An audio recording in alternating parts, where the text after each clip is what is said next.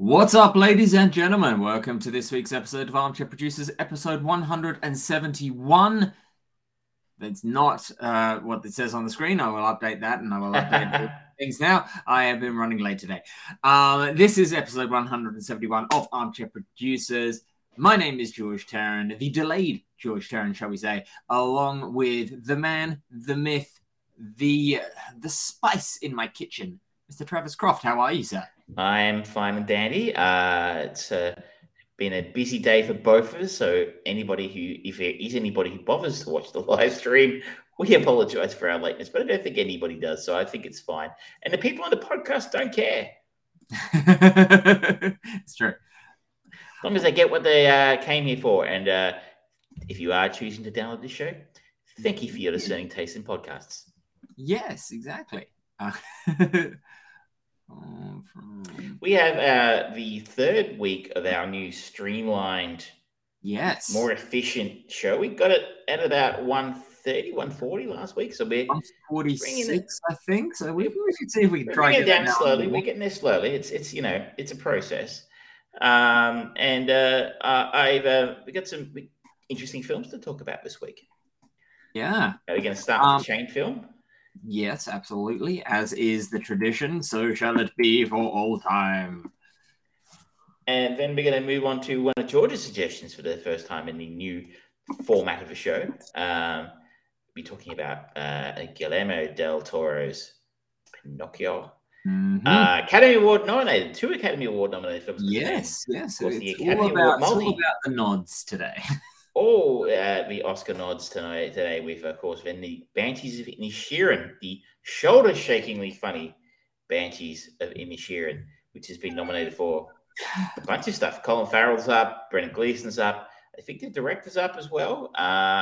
Yes. For Best Director. But you see there's some fuss about Andrea Riseborough's Oscar nod this week of reviewing their processes for people who are campaigning for Oscar nominations, and in the light of, Andrea Riseborough basically doing what everybody's been doing for quite some time, I think, which is basically lobbying the Academy members to get to vote for their movie. But somehow that's been parlayed into a question about racism, but it's not somewhere I'm going to go. You can read about that in the newspaper all you want.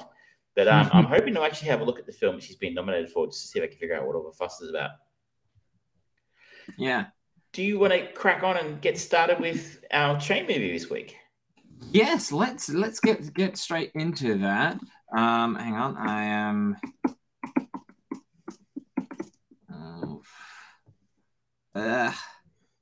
Stop doing stupid things. Why am I so stupid? Answers on postcards. Tune in next week for the answer to that question, and much, much more. No,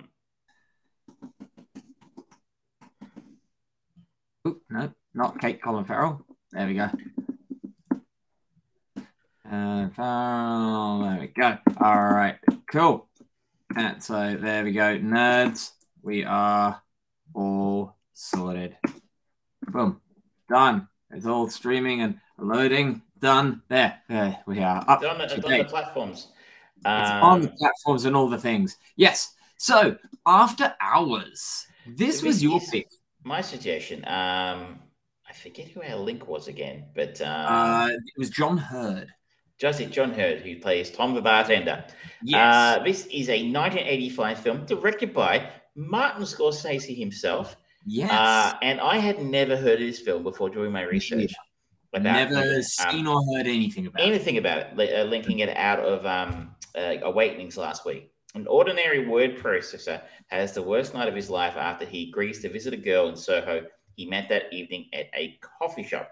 Directed by the great Martin Scorsese in the middle of the 80s. And apparently this is just one of those little hidden gems that has disappeared beneath the waves of a stellar career. Written by a gentleman named Joseph Minion, no relation to the other Minions, I believe. Starring Griffin Dunn, who is not exactly a household name, but some of you might know his face. He's been around the shop for a while. Rosanna Arquette, a very young Rosanna Arquette. Yeah. Cheech and Chong, Linda Fiorentino, John Hurt, and Catherine O'Hara, many years before they got back together again for Home Alone in 1990. Bronson Pinchot in a very, very small role as well. This is a deeply, deeply strange film. Yes. And a very un-Martin Scorsese type film. Yes.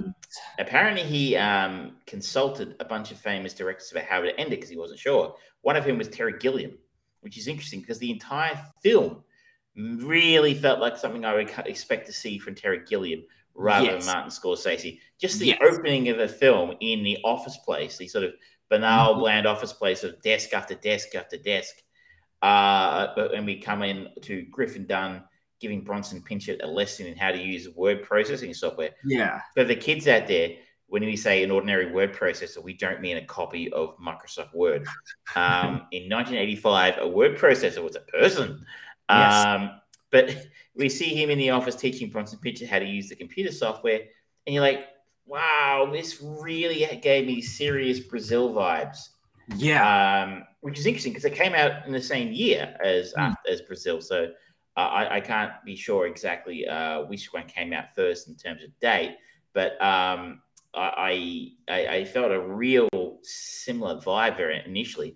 And while it doesn't continue on with that kind of super surreal Gilliam-esque vibe quite as deeply strangely as, if that's the way to put it, it's not as deeply strange as Brazil is.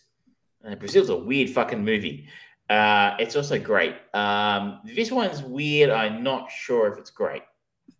What were your initial impressions? Well, after you picked it, I had a look at the trailer and it's like, okay,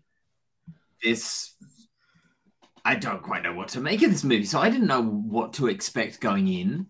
And, it's a Scorsese movie that's kind of lost the time generally. No one talks about this movie. There's not even sort of like fanboys of Scorsese that are now popular in Hollywood just going, oh my God, I grew up on After Hours or anything like that. Okay. It's weird. And it is kind of comedic in the sequential increasing absurdity of it. And I kind of like it, but at the same time, it teeters so much on that line of absurd and ridiculous that if Terry Gilliam had directed this and he had just been full Terry, I think this movie would have been appealing because it's certain expectations. And it almost actually feels, rather than a movie, it feels like a series of innocuous events, almost like someone has... No, I said series, not Siri. Talking Siri. I didn't get that. Stop it. Could you try again? She's always listening, people. I hear you. Just to place this film in his career, we have Raging Bull in 1980, The King of Comedy in 1982, which was, I think, we talked about last week as being one of our chain movies, that's 4th or 5th maybe on the chain or something. But still, we saw the influence of The King of Comedy in Joker, which was obviously deeply influential on the people who made the Joaquin Phoenix Joker film. Then 3 years after that, we have After Hours in 1985. The next feature he does after that is The Color of Money, and then The Last Temptation of Christ. In between, I did not realize he directed the Bad video for Michael Jackson. But Color of Money, again, maybe also a slightly more forgotten film, but I remember it had Tom Cruise and Paul Newman in it, and was maybe more of a crowd pleaser than this one. But, in amongst that, I mean, again, The Last Temptation of Christ, I'm not sure it remains his most influential work, but I know it won an Oscar. I think Willem Dafoe won the Oscar for that, maybe. But it just goes to show, in amongst that, I guess, an okay film can sometimes fail to stand out when you're directing all-time classics like Raging Bull and King of Comedy.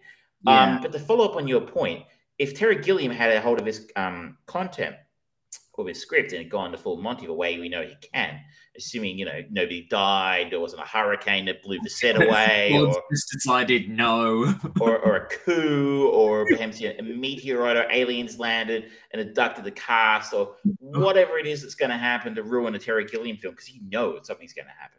Yes. But it's a good point you made there, because like this sort of feels like a good director, a great director, a master director trying his hand at something that doesn't quite fit his style. And I think maybe people fall into the trap now of thinking, oh, Scorsese, he does gangster films, because Goodfellas, Casino, Departed, The Irishman, it's kind of what he's known for. But if you go back through his career, you can see he's very capable of doing a number of different types of films. But absurdist sort of black comedy is maybe not quite in his wheelhouse as something he's very comfortable doing. This is maybe why he decided to do it. It's a bit like when you see, it's not quite the same thing, but when I always think of Natural Born Killers, it was a Tarantino script. I've talked about this before. Oliver Stone directs it, and you got Oliver Stone directing a Tarantino film, and you're like, they're great filmmakers, but they don't quite click, and it doesn't really quite work. Exactly. And I feel like that's kind of what this film was. It's good, but it's so damn strange. And it's kind of played straight so much. But you're like, am I supposed to be laughing at this? Like, a girl's just committed suicide in her apartment and it's kind of being played for a gag. Yeah, it doesn't make too much, there's not too much of a logic to it. And at the same time, the character of what's his name, Paul, he doesn't exactly kind of ingratiate himself, especially in modern day socials expectations, as a particularly nice guy, because effectively he seems relatively nice, and the way that the movie starts and the first meeting that he has with Rosanna Arquette kind of sets you up with the expectation, oh, this is going to be almost like When Harry Met Sally, kind of Odd Couple kind of thing. And then it just spirals in a really unexpected manner with no kind of prelude or setup of you're like that roller coaster moment. Just when you get to the top, they always stop it just so that you really feel that impact. Is like, no, you're just going straight fucking for it. If I can give a comparison, maybe the film it reminds me most of is a film like The Warriors. In the sense of, if you think about The The Warriors was a comedy, a black comedy. If you give a gang and they sort of start, we've got this one central event that sort of sets the whole thing off, and they've got to and it's set in New York again. So you want to get from point A to point B. And stuff just keeps happening. It stops them from getting from point A to B quite so easily. Yeah. And making that being played for laughs, that's what we've got here. So Paul Griffin Dunn meets Marcy Rosanna Arquette in a coffee shop. He's having dinner, I think. And she starts talking to him, which in New York City, I've been in New York City 3 times. If some rando starts talking to you in a coffee shop, fucking run. Yeah. Like, that is one wacky city, I swear to God. Yeah. And they sort of strike up a conversation. He thinks she's quite attractive. She seems to quite like him. So she ends up giving him a phone number to call, nominally so he can buy a plaster cast paperweight with like a bagel. That her housemate makes. Everything everywhere all at once. And it's a good call. But I think nominally to get this paperweight, but he actually gets it's a phone number to call her. He ends up calling her, getting her address, and he just catches a cab to go meet her at her Soho loft apartment. While he's in the cab, he loses all his money because it blows out the window, which was kind of an interesting contrivance. He rolls up to her house. She's got a hell of a weird roommate, Linda Fiorentino, playing Kiki. And just to be clear, this geeky doesn't run a delivery service. Definitely not. No delivery service here. See, that was me, giving a Ghibli reference. So you should bottle that. Take a photo. Let it be noted. 171, it happened. But it doesn't really quite work out between him and Marcy. Marcy's a bit weird. So despite the fact he's just picking your social norms, he's a little bit pushy about getting what he wants. Yeah. And ends up taking off to try and get home, but realizes he doesn't have enough for the subway. Yeah. And the guy won't sell him a token, and he tries to jump the barriers, but there's a police officer there, which everybody knows is bullshit. There's never a police officer around in New York City when you need one, or someone's jumping a barrier like that. And hijinks ensue as he is forced to bounce around Soho, trying to figure out how to get back to his apartment in the Upper East Side. I can't remember exactly where he lives. Yeah, But just to tell you how much of a nerd I am, I did Google how long it would take him to get there. Okay. My first thought was like, okay, the subway's busted. You can't get a subway. You got no money for a cab. Fit Shan at your paramour, your potential love interest's apartment. It's Manhattan. It's pretty flat. Yeah. So walk would be my thought. I mean, I think it's a big thing. It's a big place, but like I think Google would take him about an hour 40 to get from her apartment to his apartment. Given the shit that Paul has to deal with, I would happily invest that hour and 40. And maybe that was on purpose because the film does go for about an hour 40. So, it would have been less interesting if he just decided to walk home. But he meets all sorts of wacky characters in his travels, including Julie, the waitress at a bar, who takes seems to be somewhat stuck in the past with style music, sort of, and sort of a beehive hairdo, and she takes an interest in him and takes it quite personally when he does not return said interest in her. Yeah. We meet Tom, the bartender, played by John Hurd,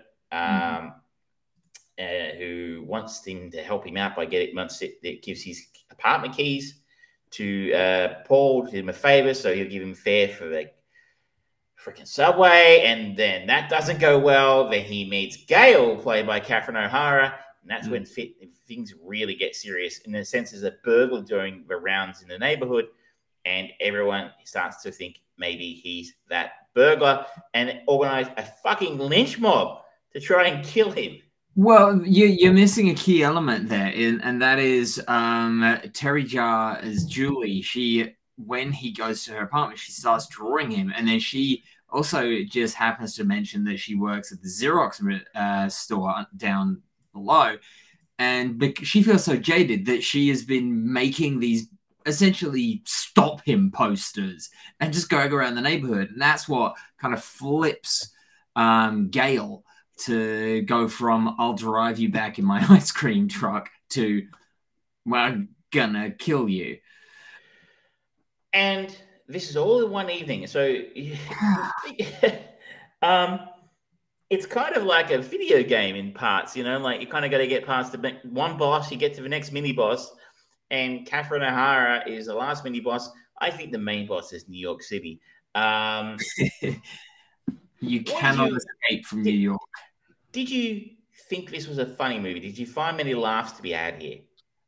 I didn't find it funny. Like, this was definitely not a laugh out loud funny movie, and it was also not a mild titter of a laugh. It was like, yeah, it was just like, okay, yep, that's annoying, yep, awkward. It didn't make me actually laugh. Yeah, interesting factoid, and you can find in the trivia here that Tim Burton was the original choice to direct this film. Tim Burton's the second choice for the director after the producer saw Vincent in 1982. When Scorsese became available after production delays on The Last Temptation of Christ, Burton, according to Griffin Dunn, gracefully bowed out of the project, saying he didn't want to stand in the way of Scorsese. And little would you in 1985 if you were Tim fucking Burton, who hadn't really done anything yet. But Yeah. what an interesting thing this would have been to have seen Tim Burton direct this. Yeah.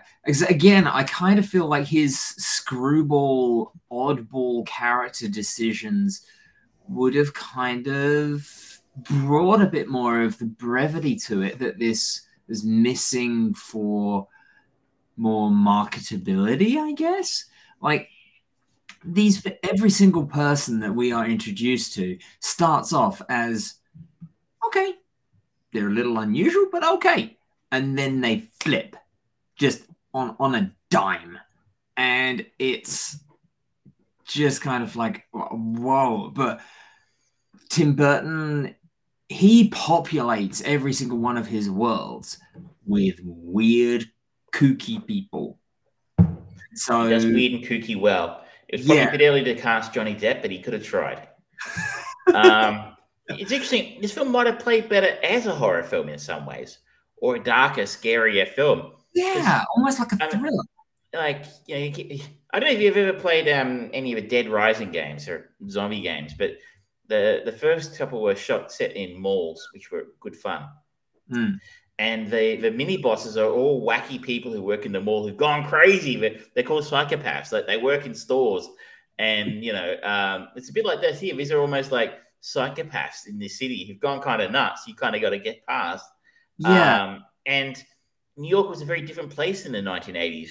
That is, you know, I went in the 2000s when it had been cleaned up, and you could walk around. And it's the only scary thing that happened to me was a homeless guy saw me wearing a Batman T-shirt and kept asking me if I was the real Batman, which of course I'm not. I mean, come on, that's a stupid question. I mean, you can't answer that kind of question honestly. Either way, because one way people think, oh, you're lying, or the other way they'll think, oh, you're lying. Pretty much. And maybe he was a real Batman. That was just sort of deflect attention. But the 80s was a lot scary. I remember growing up, and New York seemed like a really menacing place. It was full of crime and sleaziness, and, you know, Times Square was full of porno theaters and stuff like that. And, you know, you're going to get shot for your shoe. That scene in Last Action Hero where they shoot the guy and you take your shoes, you know, like that was like, I always figured that's what New York was like, you know. Yeah. And maybe it was in the 80s. So I mean, there's a reason why Escape from New York was set in New York, because it's like, all right, you know what? Shit's got bad in New York. We can see them just kind of going, yeah, we're done with it. Let's just turn it into a prison colony. So maybe in that sense, I found myself thinking, it's just a little bit scary about what's happening to him. Like, you know, people are trying to kill him, right? It's kind of dark in parts. And what happens, I think we can give spoilers for a 40-year-old film. He's saved when an old lady he meets in a nightclub covers him in paper mache, pretends he's a sculpture. Yeah. And actually covers his face and his mouth, and he's basically trapped in his paper mache. I'm like, this is some fucking Saw shit here, you know? Yeah. Like if you wanted to turn this into a thriller, that's a pretty fucking dark way to end the film, right? Yeah. Just move him into the back of a room, and there's a whole bunch of them down there, right? Different. Yeah. You know, but no, I mean, the end of the film is that this is fine. That he ends up back at work.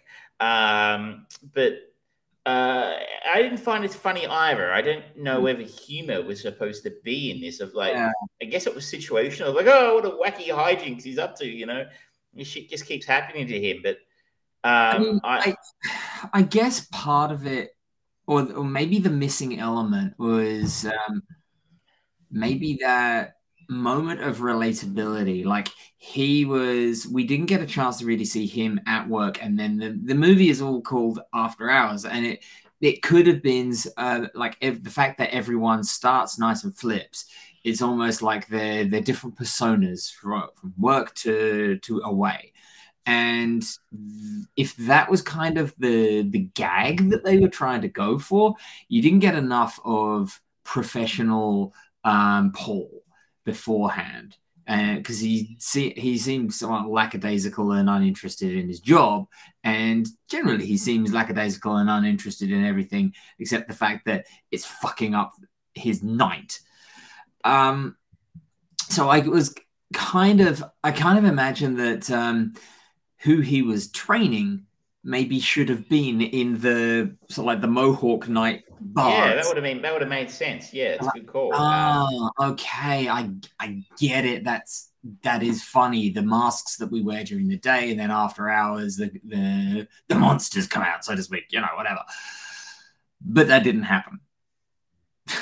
No, that kind of Bronson Pinchot was in one scene and he's gone.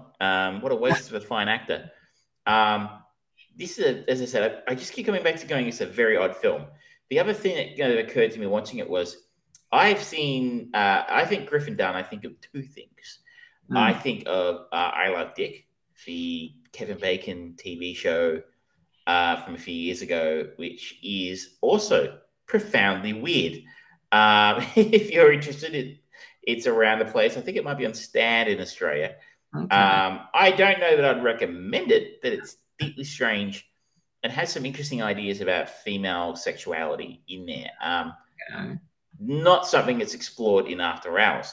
But the other film I go, Griffin Dunne, I think Who's That Girl? The 1987 Madonna film.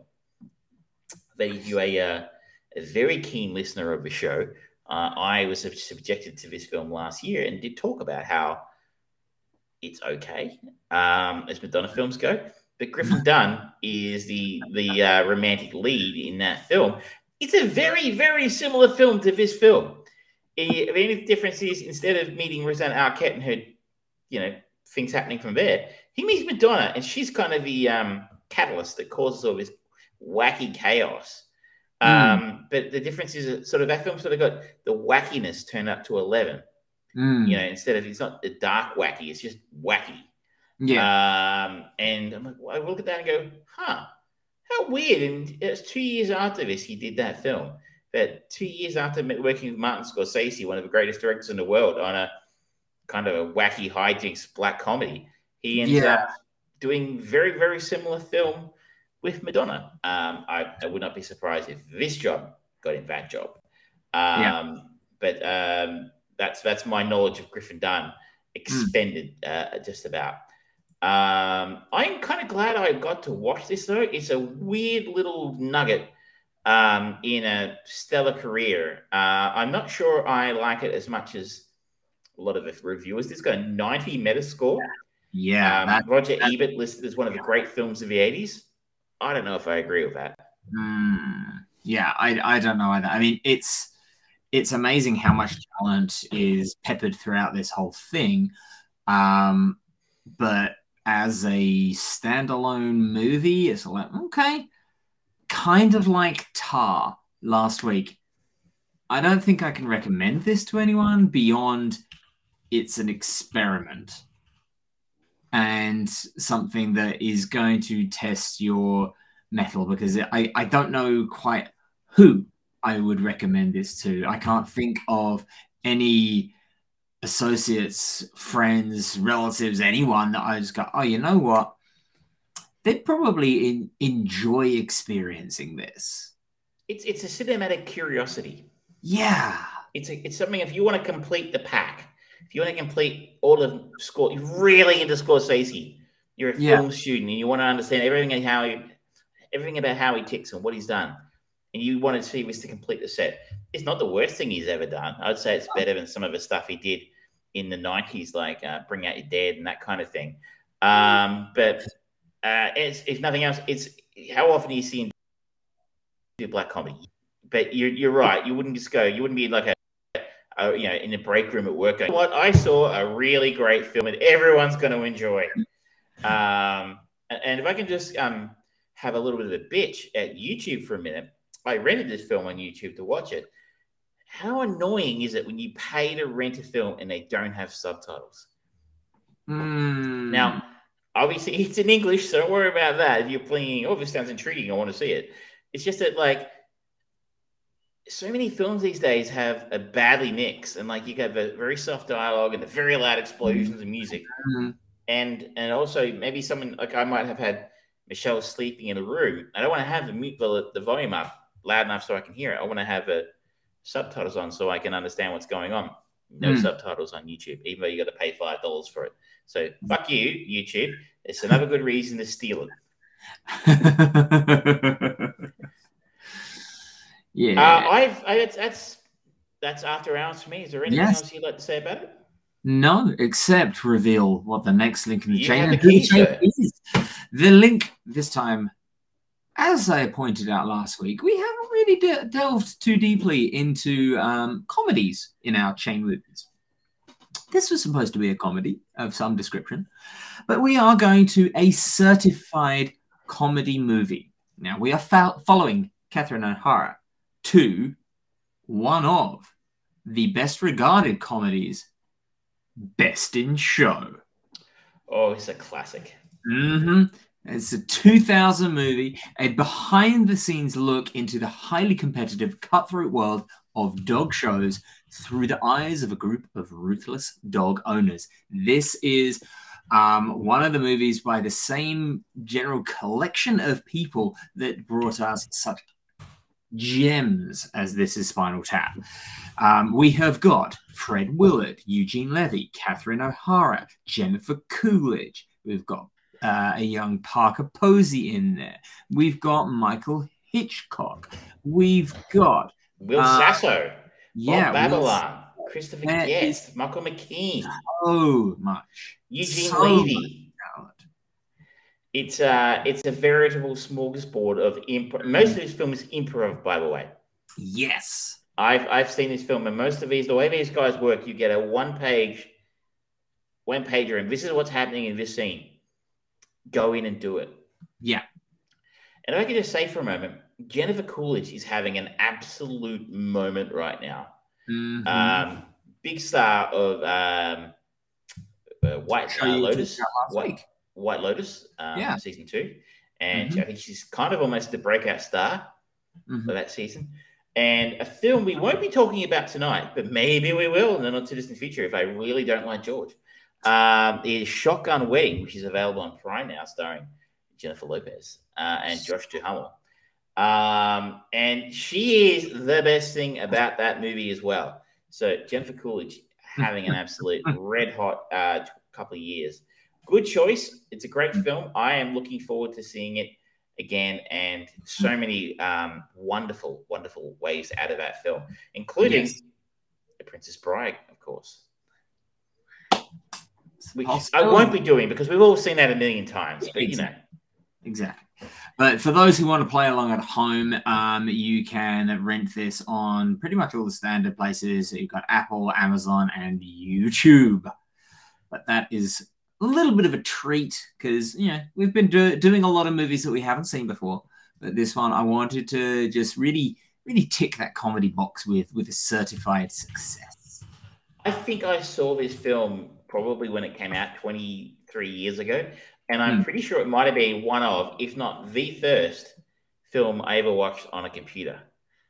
I think one of my friends had one of those AOL. I don't know if you had them in the UK. AOL tried to penetrate the Australian market, and they were giving out like fucking candy, CDs with 500 free hours. Back when you used to pay for the internet by hour, people. Back in my day, you get 500 hours of. We had a stack of them this high on our desk. So in honor of that, maybe we'll have pixelated versions of ourselves next week. Very good. I wish we knew how to do that. That would be so good. But moving on, shall we move on to your suggestion this week? Something a little bit classier. Well, it is Scorsese, but something a little bit more current, and that would be the Academy Award nominated Guillermo del Toro's Pinocchio. What a weird thing. It's actually titled that IMDb. It's not titled Pinocchio. Its official title is Guillermo del Toro's Pinocchio. I guess to separate it from the horrible Disney one that came out this year. Yes, I think it's partly that, and also because of legal rights. Right. Isn't it last in the public domain? But yes, this is Guillermo del Toro doing a feature film, stop motion animation. And he flirted with this idea delightfully in the early opening credit sequences, telling the story of the elves in Hellboy 2, The Golden Army. And it was kind of puppetry work, so like shadow puppets and things like that, with a little bit of stop motion in there as well, I think. And it was just beautiful the way they did it. And then for years, people were talking about, oh, he's working on Pinocchio.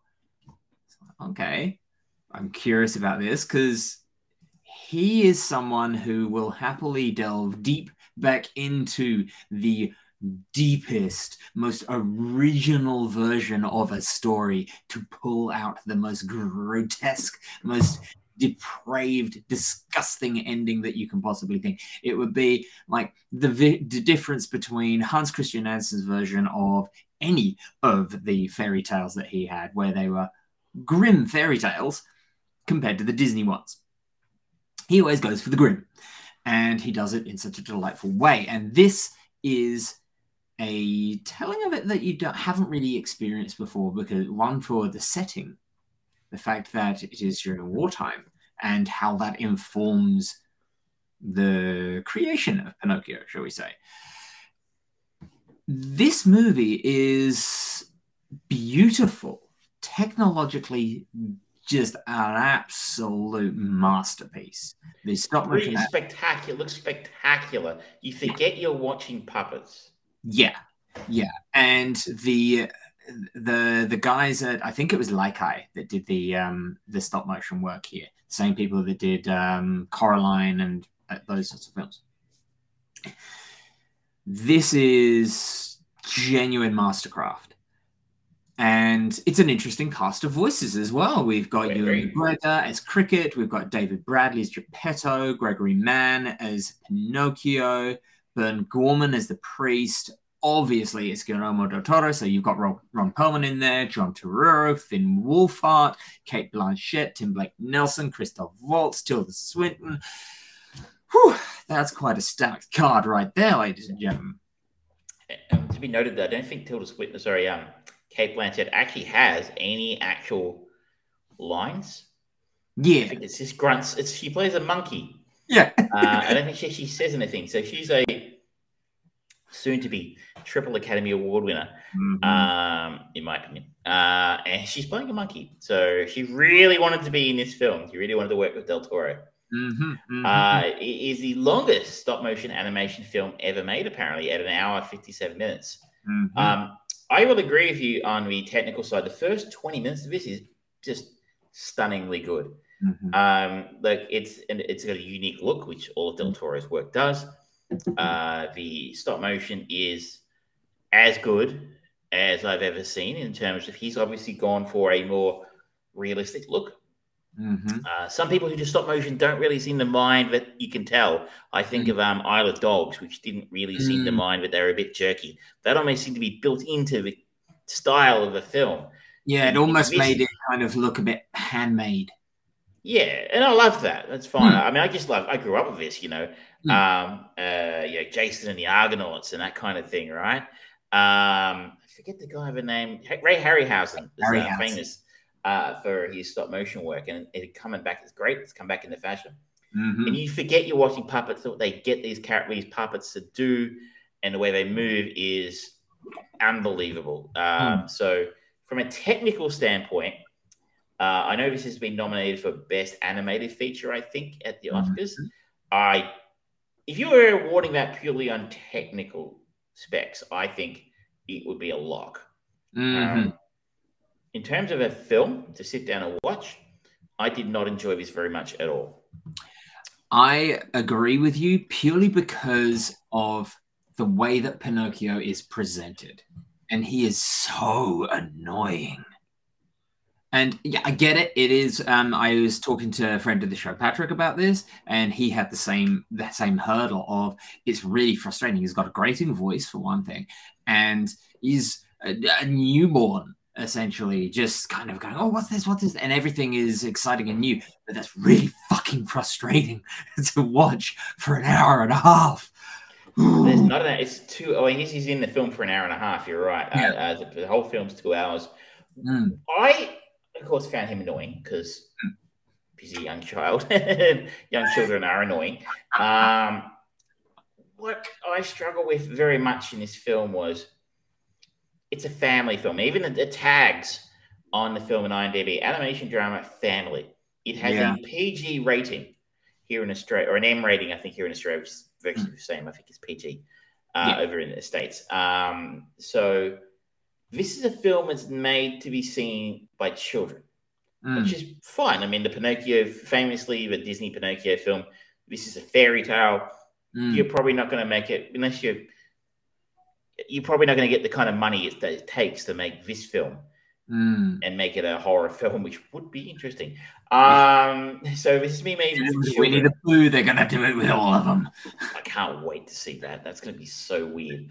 But on the one hand, so it's made for children, but there's some really dark themes and scary shit in it, like the wood sprite / death. I mean, played by Tilda Swinton's pretty full on and kind of spooky looking if you're a young child, maybe. Yeah. Also reminded me very much of a character from Borderlands rather than like a wood sprite.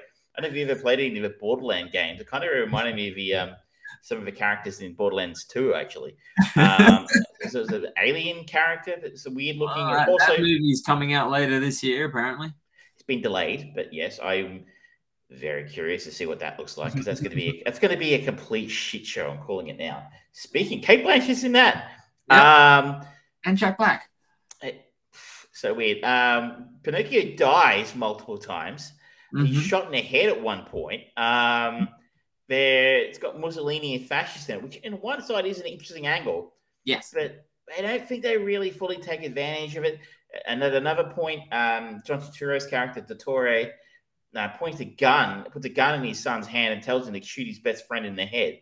Like, there's some shit in here that is pretty full on for kids. Now, it got past the rating board, and whatever, you can make that choice if you have kids, or parents can make that choice. But for me, it's like, okay, what kind of film is he making here? Because if I'm watching a kids film, it's not a pure kids film. I mean, I guess from that perspective is why I found it quite so dull, is because it's been made for children. I felt like I was watching a children's film. Then there'll be these things that splash up, and you'll be like, what the fuck? You can't do that in a kids' film. Yeah, I absolutely see that. Way too long. Too long. I did a half an hour cut out of it. 20 minutes, half an hour. I know I'm back on my bandwagon on that one. I always say that. But it needed 20. I don't know if a kid is going to pay attention for 2 hours. They can barely pay attention to a 30-second TikTok. A 2-hour stop motion Pinocchio film, I don't know if that kid's got it in it. I think he's just kind of landed in this weird no man's land. It's not a kid's film. It's not an adult's film. It's too long for kids. It's too long and for adults and not interesting enough. But I don't think he's quite nailed what this food is for, and hence it's kind of not quite right. Yeah. It doesn't... This movie definitely is Guillermo del Toro through and through, unlike After Hours, where it didn't really feel too much like a Scorsese movie. This feels like a del Toro movie, but it seems like the normal focus that he has of Nightmare Alley, his last feature film with Bradley Cooper, and Cate Blanchett, I think. It was, yes. Film. Yeah, a fantastic film. And it had this beautiful wave that ran through it, and it just kept on twisting and twisting and twisting until the very end, where it's just Bradley Cooper laughing and at the almost in a darker version of After Hours almost. It had its theme, it had its target in mind, and it stuck to it. It does drift, partly because of the music in it, and because of just how childish they especially start Pinocchio off at. It makes it really hard. And the visuals of it, while they are phenomenal and they are incredibly technologically impressive, again, it doesn't quite sit with it, with the tone of and the pace that the story is being told. And then on top of that, you've got these, like you said, these moments where it's, almost like a punch coming in and you flinch, but then the punch stops 6 foot away from your face. It's like, oh, there, huh? Wait, what was the point of that? Oh, we're moving on. Oh, okay. And if that punch had been able to connect, that would have been something. Yeah. But it's not. So it's sort of like, it's neither here nor there. So you're like, you went to all the trouble of swinging your arm, stopping it an inch from my face. So why do that? Now, obviously, in real life, I prefer people not to punch me, just as an FYI. Yes, but it's in a movie, in a Del Toro movie, which even in the trailers, it kind of, you got that sense of darkness to it. And I feel like they should have embraced that to, like, this is kind of, people talk about Labyrinth, The Dark Crystal, Krull, those dark fantasy movies from the 80s that were really fucking dark when you kind of think about them. This had the possibility of just kind of rekindling that and doing that in the modern age of cinema. But it didn't. And it is to its detriment. If they had just gone, you know what? No. This is a Pinocchio story, and you're automatically going to think, oh, I'll take my kid to that. But fair warning, your kid's going to be fucking scared. And so you're going to fuck your kid up for life. But, that's good. Yeah. It's like, this movie should have been this generation's Watership Down. That's what it should have been. It's like, oh, fuckies. No. It's too soon out of triggered now. I think we did talk about the Watership Down in the old G&T podcast about 10 years ago now. I don't think I've got over that yet. No one has, and no one ever will. There's that, and the horse is drowning in fucking never-ending story. Artax, is that what it's called? Yeah, Artax in the swamps of sadness. And you're like, there's some dark fucking movies. The bad guy in it was the nothing. Anyway, I'm with you on that one. I just think it needed to be one thing or the other, and it needed to be shorter, and it needed to be more entertaining. And you made an excellent point there. The songs, oh my god, I fucking hated the songs. They were horrible. And people who are long-term listeners and viewers will realize that I'm not a fan of musicals, despite popular opinion to the contrary. But I always hated when I was a kid. And you expected every Disney film ever, they all broke out in song all the time. I'm like, I don't need the songs. Quite happy with the story, thank you very much. But that hasn't changed, and I found them intolerably annoying, the songs here. So I'm sorry, Del Toro fans. I'm sure if you're a really big fan, you'll find something to enjoy here. As George noted, the technical side of it is gorgeous. It's really stunning animation, and what they do with them, the puppets and the animation, is breathtakingly good. But unfortunately, it's in service of a fairly dull story. Yeah, agreed. Absolutely agree. Which breaks my heart because I love Del Toro's stuff. I've loved every one of his movies, and he is overall working at the top of his game at the moment. But this, I don't know whether it was his choice or if it was Netflix kind of saying, we're a family platform. I don't know, but something just didn't land right, and that's disappointing. It didn't seem like Netflix. They should leave filmmakers like Del Toro alone to do whatever it is they want to do. And I've been talking recently about Disney, how I'm like, fucking shit they have at Disney right now. You're like, if Disney can do it, I'd be very surprised if Netflix are cutting out the legs from under Del Toro. But yeah, who knows what it was, but it didn't. I think maybe it's yet another example of someone who's at the top of their game. Christopher Nolan, etc. Matt Reeves and the Batman, like someone needs to come along and go, does Batman really need to be 3 hours long? Do we how many times do we need that Nirvana song? How many? Something in the way, the sixth time this movie. Do you know it's been 6 times now? Like, did you cut 20 minutes out of it somewhere? I mean, maybe, like Nolan, could someone please hear the dialogue? People like dialogue. Your dialogue's very good, Chris. Someone should be able to hear it. Maybe someone needs to come along and tap Del Toro in the shoulder and go, mate, either punch the people in the face or leave them alone. Yeah. Don't Which you know, movie are you making here? Because you got two dueling things right now, and they're both losing. maybe it's just that he doesn't have that, but who knows? Maybe. I will be that person for you. We're happy. We're I happy will to do it. watch it. I will do We're it. happy to watch your films ahead of time and just go, nah, mate. Speaking of nah, mate, should we move on? Yeah, let's go on to and yet another. Last week we had Tar.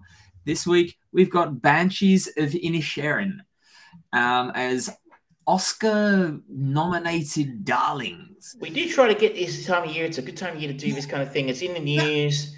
You know, generally speaking, these kind of films are of a higher quality. At least the Academy thinks so. So interestingly, I don't know if you noticed that Ana de Armas has been nominated for a Razzie and an Oscar this year. So that's fascinating. Not for this film. This film has been nominated for 9 Academy Awards, which is a lot. Best Actress, Best Actor, Best Music Written for a Film, Best Motion Picture, Best Director, Best Supporting Actor twice, and Best Original Screenplay, and Best Film Editing. I don't think it's going to win many of those. It might win a technical award somewhere, maybe editing or something, but it's not winning any of the performance awards. This is directed by Martin McDonagh, who directed In Bruges. I don't know if you ever saw that one. Has Colin Farrell and Brendan Gleeson, which is very good. He directed. He wrote Seven Psychopaths. He wrote 3 Billboards Outside Ebbing, Missouri, and directed both of those films as well. I was just checking that. I liked 3 Billboards. I thought that was pretty good. 2 lifelong friends find themselves at an impasse when one abruptly ends their relationship with alarming consequences for them both. Colin Farrell stars as Patrick. I'm going to say Patrick because it's like I'm not Irish. Patrick. Brendan Gleeson plays Colm. Kerry Condon, who's nominated for Best Actor, plays Siobhan.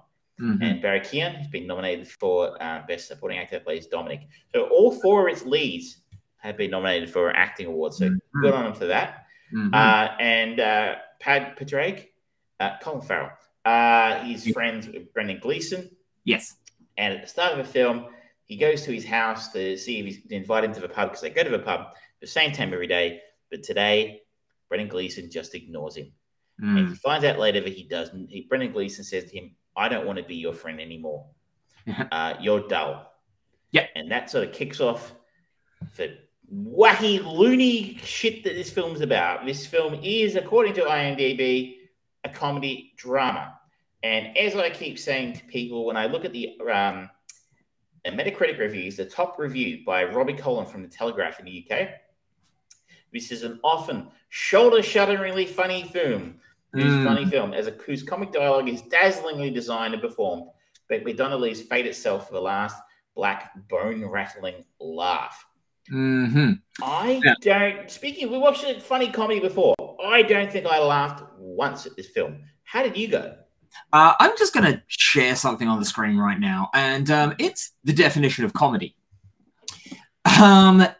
Professional entertainment consisting of jokes, sketches intended to make an audience laugh, or a play characterized by its humorous or satirical tone and its depiction of amusing people or incidents, in which case the characters ultimately triumph over adversity.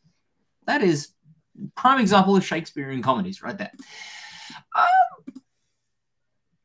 I did not laugh once in this movie.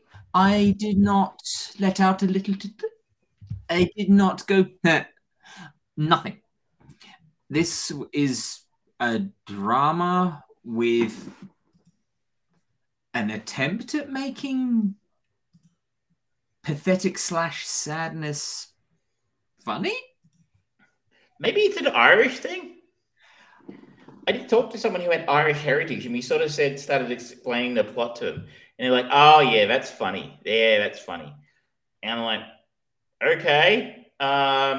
Maybe. So I have a feeling if you're Irish or have Irish heritage, recent Irish heritage, you might find this more to your liking.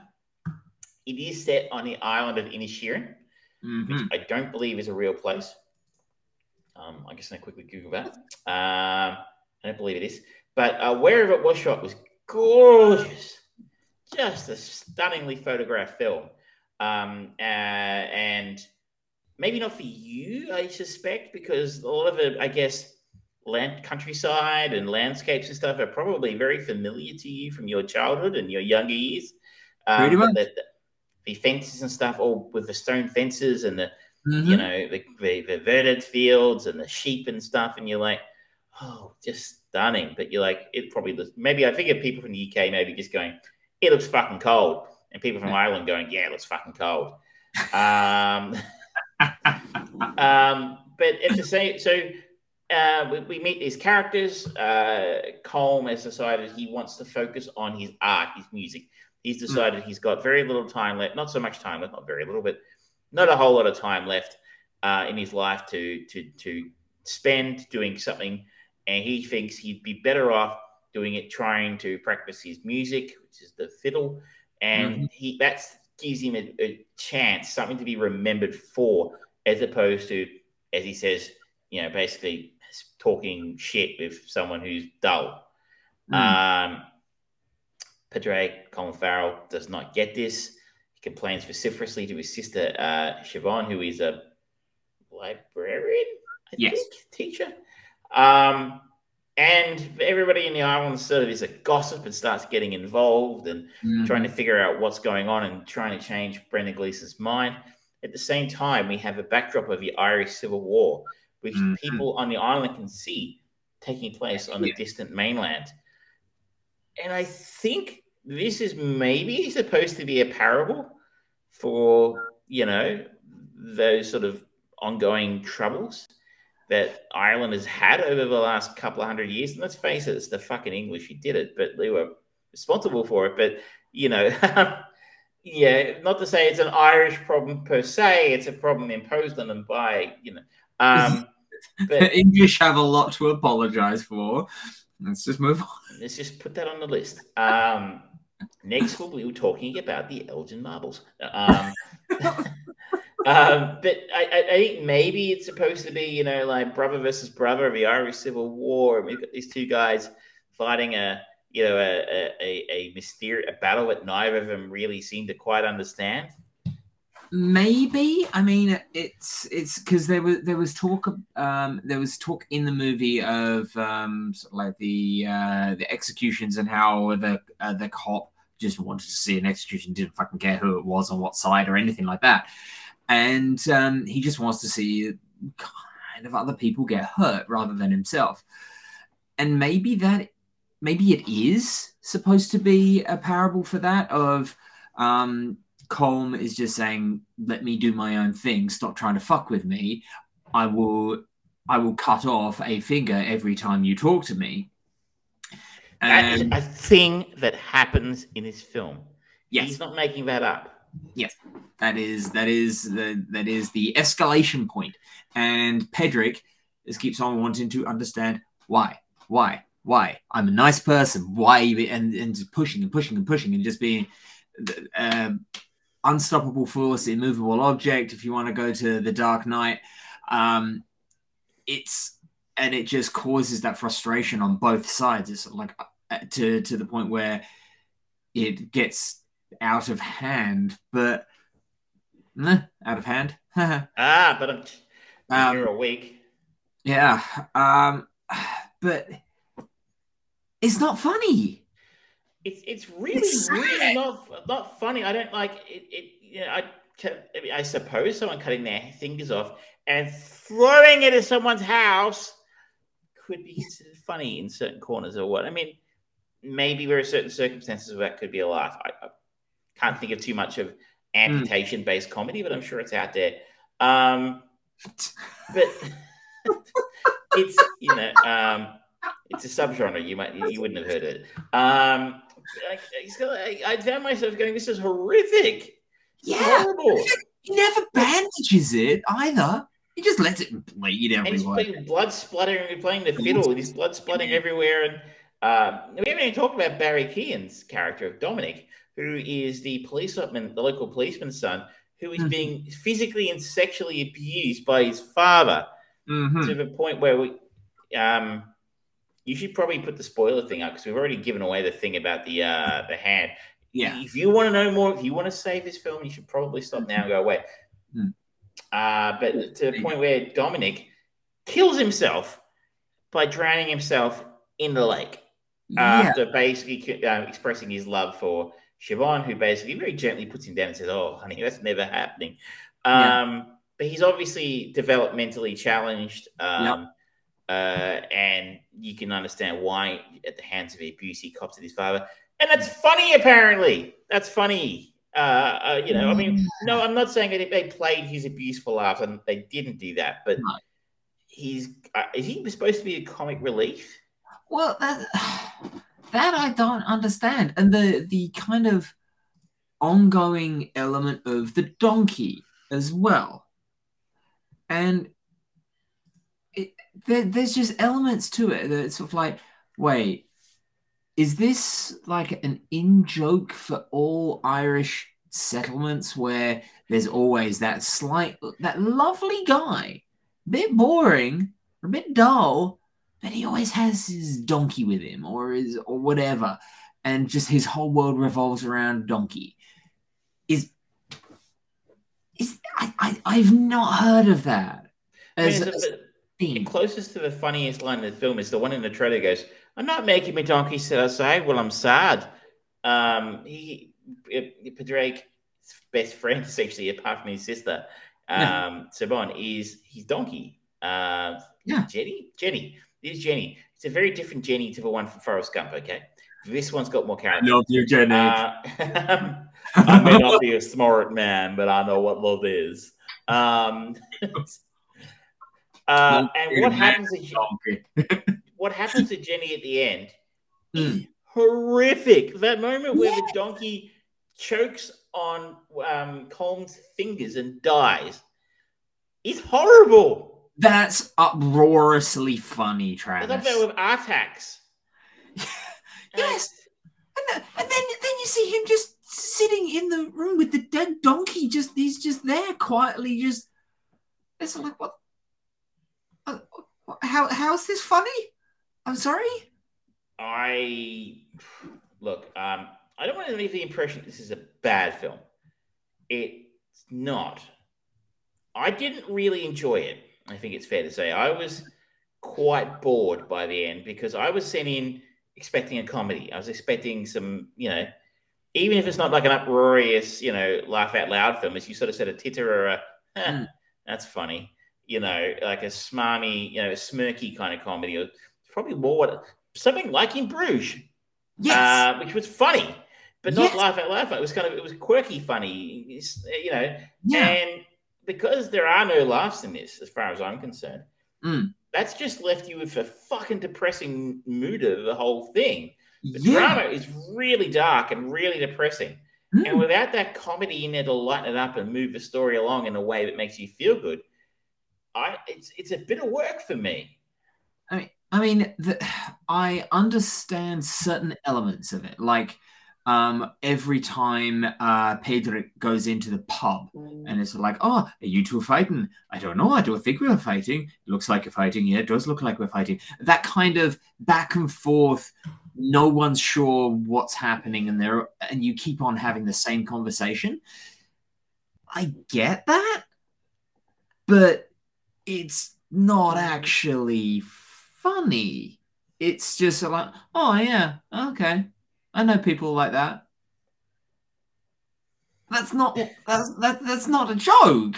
That's not, and even if you do, you kind of go, all right, you know what? Fine, this isn't a comedy. This is a melodrama. This is Lars von Trier level melodrama. This is really fucking sad. Someone is so determined to not talk to a dull person that he cuts his fucking fingers off. It seems something of an overreaction. Again, and that's what made me think, is this supposed to be like a parable for the Civil War? You do this, I do that. You talk to me, I cut my fingers off. It's sort of the constant escalation of, no one quite wins. Everyone loses. But in the end, it's much too, look, I'm going to say it again, it's too long. If you're not making me laugh, then I don't think an hour 54 is really the right length for this film. Now, we should note, you and I are deeply in the minority on this one. It's got a 7.89 DB. It's got an 87 Metascore, 9 Oscar nominations. I watched it with Michelle, who also didn't find it funny. And just because people do realize I'm very, very picky about comedy. So, in case you're thinking, don't listen to that guy. There was another funny line in it. And it was Colm in the confessional where he says, if punching a policeman is a sin, then we may as well pack up and go home. It's just wisdom yes. There. It's so I guess take our word with a grain of salt. Michelle quite liked it, even without thinking it was actually funny. So maybe if you go in to see this film, adjust your expectations. Expect more of a dark, depressing melodrama than anything more like we said in Bruges or something like that. Yeah, 100%.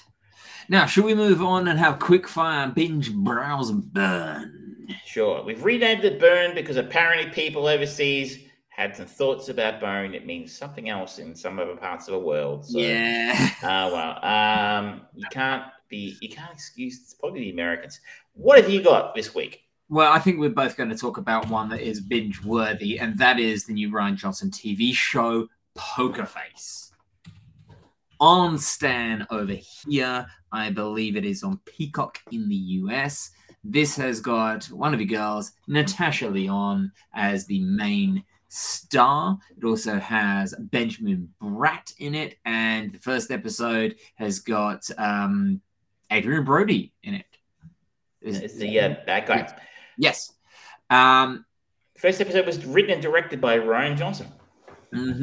And straight up, because of this show, I would love Rian Johnson to do a revitalized. This is essentially Rian Johnson just kind of going, you know what? I've got this cool idea for a character, and basically I'm going to do Columbo.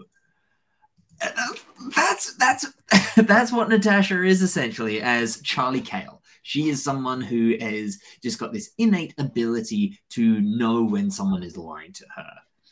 And she's got a good heart. She is referred to as Lady Galahad in the first episode at one point. And this is fucking awesome. I like it a lot.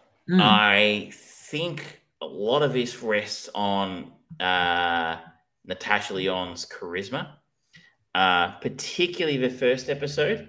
I felt like that what really carried that over the line for me was the fact that Natasha Lyonne she's actually one of my favorite actors. I really, really enjoyed Russian Doll, which she was in. And I've been a fan since way back. She was in a movie about 20 years ago called But I'm a Cheerleader, which is criminally overlooked. But she's incredibly charismatic and fun to watch. And then you had Adrian Brody, who's sleazy and oily as the bad guy, as the casino boss in the first episode. And I thought those two worked brilliantly together. And the jumping forwards and jumping backwards, I thought that was done pretty nicely. I thought it just got better in the second episode. And that one was directed by Rian Johnson as well. Different writer. But it all hangs on Natasha Lyonne being fun to watch. And he totally wrote this character for her, right? This is so written for it's perfectly written for Natasha Lyonne. So she's the perfect actor for a perfect role. And without her, this doesn't work, I don't think. And so I'm so glad that she's getting some really great parts again, because she's a deeply weird person. And I like that about her. I would encourage everybody to, if you're interested, go and look up an interview on YouTube between Jay Leno and Natasha Lyonne. It's from like the late 90s. It's one of the weirdest fucking things I've ever seen. And it's deeply disturbing on a number of levels. Not only because Jay Leno is totally cracking onto her. And you're like, ew. She's like really young. Anyway, I'm enjoying this very much as well. And how far along are you? Have you seen them all? I've only seen the first 2 episodes. I've only seen the first 2 as well. And I think They really hold together very nicely. So this is serious binge territory for me. Yeah. It is essentially a mystery of the week kind of thing, but there is the continuous thread going through, which just nicely keeps her on her toes, as well as giving her the opportunity and giving the writers an opportunity to just go, okay, let's shake it up. Let's do doing something new this week and this week and this week. It's a little bit. There's just a tiny little touch of Bruce Banner's The Incredible Hulk. You're right. This is the kind of show you used to see a lot back in the day. Remember, even in the 90s, remember X-Files was like, you had the overarching arc of alien shit, but every other week there'd be a monster of a week or something like that, and the story wouldn't necessarily be connected to the broader series arc. And we've gone away from that. I'm enjoying learning about a whole bunch of new people every week, and it's fantastic. I'll agree with you. Absolutely. Have you got a browse? I have, unfortunately, I'm sorry. All my three have been suggestions this week. Okay. And that is, second one I'm going to talk about is Shrinking. Now this is the Harrison Ford one? The new series on Apple TV. Apple are killing it at the moment with their TV series after Severance last year. I think you talked about, was it Old Horses? The Gary Oldman show. Yep. The morning show. This is stars Jason Segel, Jessica Williams, Harrison Ford, and Ted McGinley is in this as well, for those who remember Married to Children. A grieving therapist starts to tell his clients exactly what he thinks. Ignoring his training and ethics, he finds himself making huge changes to people's lives, including his own. The creators of this show, Jason Segel, Bill Lawrence, and Brett Goldstein, the two men behind Ted Lasso, which I didn't mention, is also a huge hit for Apple as well. Sorry? Bill Lawrence created Scrubs. And Scrubs as well, if you go back quite a way. And Cougar Town as well, that was quite a big one back in the day. Yeah. And of course, Brett Goldstein plays the grumpy, is it Roy? I can't think his character's name in Ted Lasso. Roy Kent, yes. And of course, he played Hercules now in the MCU in Thor: Love and Thunder. That's right. Yeah. This show is sensational. There are 2 episodes out as of a moment. This is a short run. It's 10 episodes. Jason Segel is perfectly cast in this role. I haven't seen him in ages. I don't know what he's been doing, but it's great to see him back. But the real treat here is Harrison Ford. This is, again, a perfectly written role for a character. This has been written, I'm sure, strictly for Harrison Ford. Harrison Ford kind of plays the older mentor character. He runs the practice at which Jason Segel's character, what's his name, Jimmy, works at, and sort of plays a mentor role overseeing his work, at the same time as being deeply concerned about the unethical things he's actually doing. It's just great to see Harrison doing something. You can tell when he likes what he's doing. When Harrison's phoning it in, it's terrible. That's it. You just look and you go, oh my God, he's actually put effort in. He's putting some effort into this. You can really tell. And it's great to see Harrison back doing his best work. I was talking to Michelle about this, and we were watching an episode. He's got his shirt off and he's shaving. She goes, ew, I don't know about that shirt. And I'm like, come on. He's fucking Han Solo. He's Indiana Jones. He can do whatever the fuck he wants, all right? But if you've got Apple TV, you're in luck because this is an absolute cracker. Okay, all right. Nice. I've got a burn. And it is a controversial burn because it flies in the face of much reverse thought, shall we say. And that is Andor on Disney+. I have heard this described as the best thing in Star Wars for a very long time. Me too. And I tried watching the first episode, and it was boring. And I have tried to watch more. I am halfway through episode 3, and I have no interest whatsoever on going back. It's just fucking boring. And people keep on saying, oh, it gets really good by the end. It's like, I don't fucking care. These episodes are so long and arduous and slow. Take me to fucking Banshees again, please. At least there's a donkey. This show is so boring, and it puts on this air of everything being really big and grand and meaning a lot, and everyone's really considering it, and there's not always just dark side and light side, and everyone's got this thing, kind of the newsroom kind of attitude is like, oh, well, there's Republicans who are actually good people, and there's Democrats who are assholes, you know, painting to the edges and just going, you know what, these are whole people rather than just the stereotype. But they're fucking boring and slow, and people complained about Game of Thrones season 1 being slow. Oh, Doctor, this one, fuck me. So like, okay, so in the first episode, we've got Cassian Andor on the run because reasons, and he got involved with a killing of some dickheads that deserve to die. All right, okay. Oh wait, now he's what? Stellan Skarsgård's just turned up. He's doing things. I don't know who he is. I don't care. Oh, he's now being enlisted and he's doing a job. Wait, what's this job? It's a heist. It's a theft. It's what is it? I don't. Oh God. I don't. Actually, probably a relevant question at this point in time is, where do you stand on Rogue One? I don't like it. As I remember seeing it in the cinema and going, it was pretty average, especially the first half hour, which was a complete mess. And then you can see Tony Gilroy, who is credited as the creator of this show, took over it after Gareth Edwards, and he got cleaner from there. But they still have that half hour at the start where it doesn't make any sense. Yeah. So I never liked it, but I know it's really considered again. This very much ties into Rogue One, and let's just get, you know, nice little. We're in a room of honesty and truth here, ladies and gentlemen. The people who like Rogue One only like it because of the end sequence where Darth Vader goes along and is trying to capture the stuff and it kills things and wrecks things like a boss. And it's a sequence that we've all imagined in our heads for thousands and thousands of years at this point in Star Wars universe. And we finally got to see it, and it wasn't actually disappointing like so many times when we do see things that we've been thinking about and just having all these fan moments about, and suddenly it's not as good as what we thought it was going to be. There we go. Back to normal. Rogue One is boring.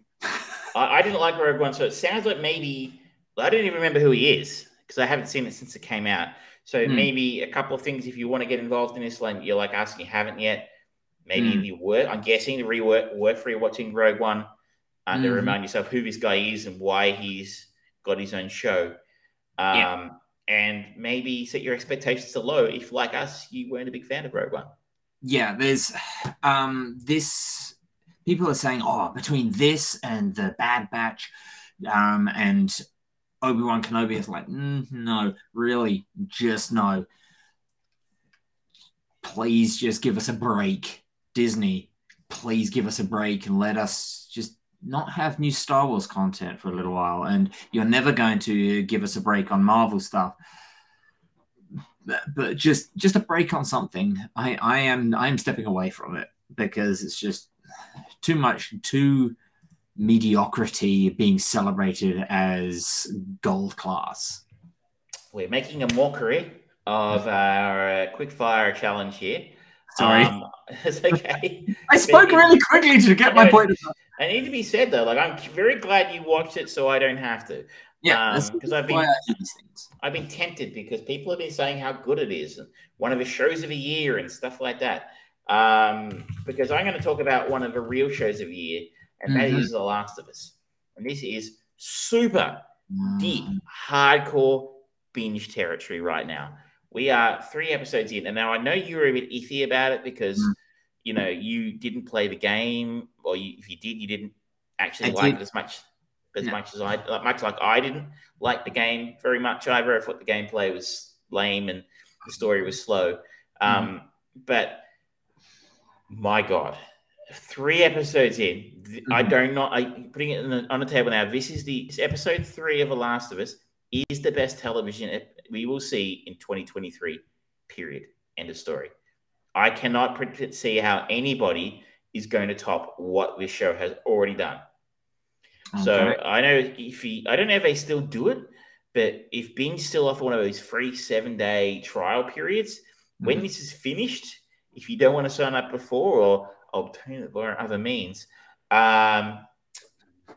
it's worth burning your 7-day trial period for this show, assuming it continues on the path it is. Okay. This show is the best thing on television at the moment. You do not need to be a fan of a video game. I was not a fan. I played an hour or two. It made the first episode interesting because the first episode basically mimics a lot of what happens in the game. After a global pandemic destroys civilization, a hardened survivor takes charge of a 14-year-old girl who may be humanity's last hope. Pedro Pascal plays Joel, who is our main protagonist. We also have Bella Ramsey playing Ellie, who is the other main protagonist. The first episode involves Joel escaping his town in the midst of an outbreak. They aren't zombies. Apparently, they are infected, but they might as well be zombies. And the infection is not a virus; it's fungus, which is an interesting angle. But people have done side-by-sides of the game and the show, and it very closely resembles what happened in the game in terms of the action sequences. Episode 3, I'm not going to spoil for you or anybody else who hasn't had a chance to see it, but is brilliant. The very, very sad thing is you check the audience ratings of the episodes so far, 9.2, 9.3, and the most recent episode is 8. So those Russian judges are harsh. It's not. It's just fanboys who don't understand how scripted television works. Who've watched it's fucking brilliant. Anyway, it's been accused of being filler, but I cannot tell you how wonderful last night's episode was. So if you're not a fan of horror, it's not too bad, though. They are a bit scary looking, I guess, but that's, monsters. The relationship between Joel and Ellie is just building beautifully. And I already know what happens in the end because people have been talking about this game for years now, and there's a sequel, but wow. We might finally have it. The thing that I've been waiting for since we started the show. Don't say it. You're cursing the show. You're cursing the wall. This show might breach the damn wall in a sense that this is rating its tits off as far as I understand it. Everybody's really it's the talk of the town, so to speak. It's the talk of anybody who's watching television at the moment is talking about The Last of Us. It even, like today's episode, this week's episode made news in places it doesn't normally make news in. Like the ABC was sending me news alerts about it and stuff like that. You're like, the ABC being the Australian version, not the American version. This could be the one that actually makes all the difference and turns those video game properties into the goal that you and I both, and everybody who plays games know they are. The difference being they're treating this one with respect and like a cherished source material, to be respected and understood and and actually treated properly, and characters in the story there. You don't need to rewrite the story. The story's already there. It's fucking amazing. You don't need a new story. For the first time, someone seems to have figured that out. Apart from the silly ones like Pikachu and Angry Birds, which have no story. Anyway, but therein lies the genius. You can't fuck it up if there's no story. You can't fuck up. Well, I mean, there are some fanboys out there going, it didn't happen like that in the game. You're like, well, fuck off and play the game then. It's still there for you. But, you do have to make some changes for television and for filming. Like, you can't have everything exactly like the game. But it had plenty of game moments and fan service in there. But from what I understand, what they've changed is more to make it more cinematic, but also the actual people who write this are the people behind the actual game. So the people that created the game are the people who are writing the show, and they've had some new thoughts about things they could have done better in the story, and they're inserting it into the show, which I think is a wonderful innovation here. So finally, after 10 years, I could be finally right.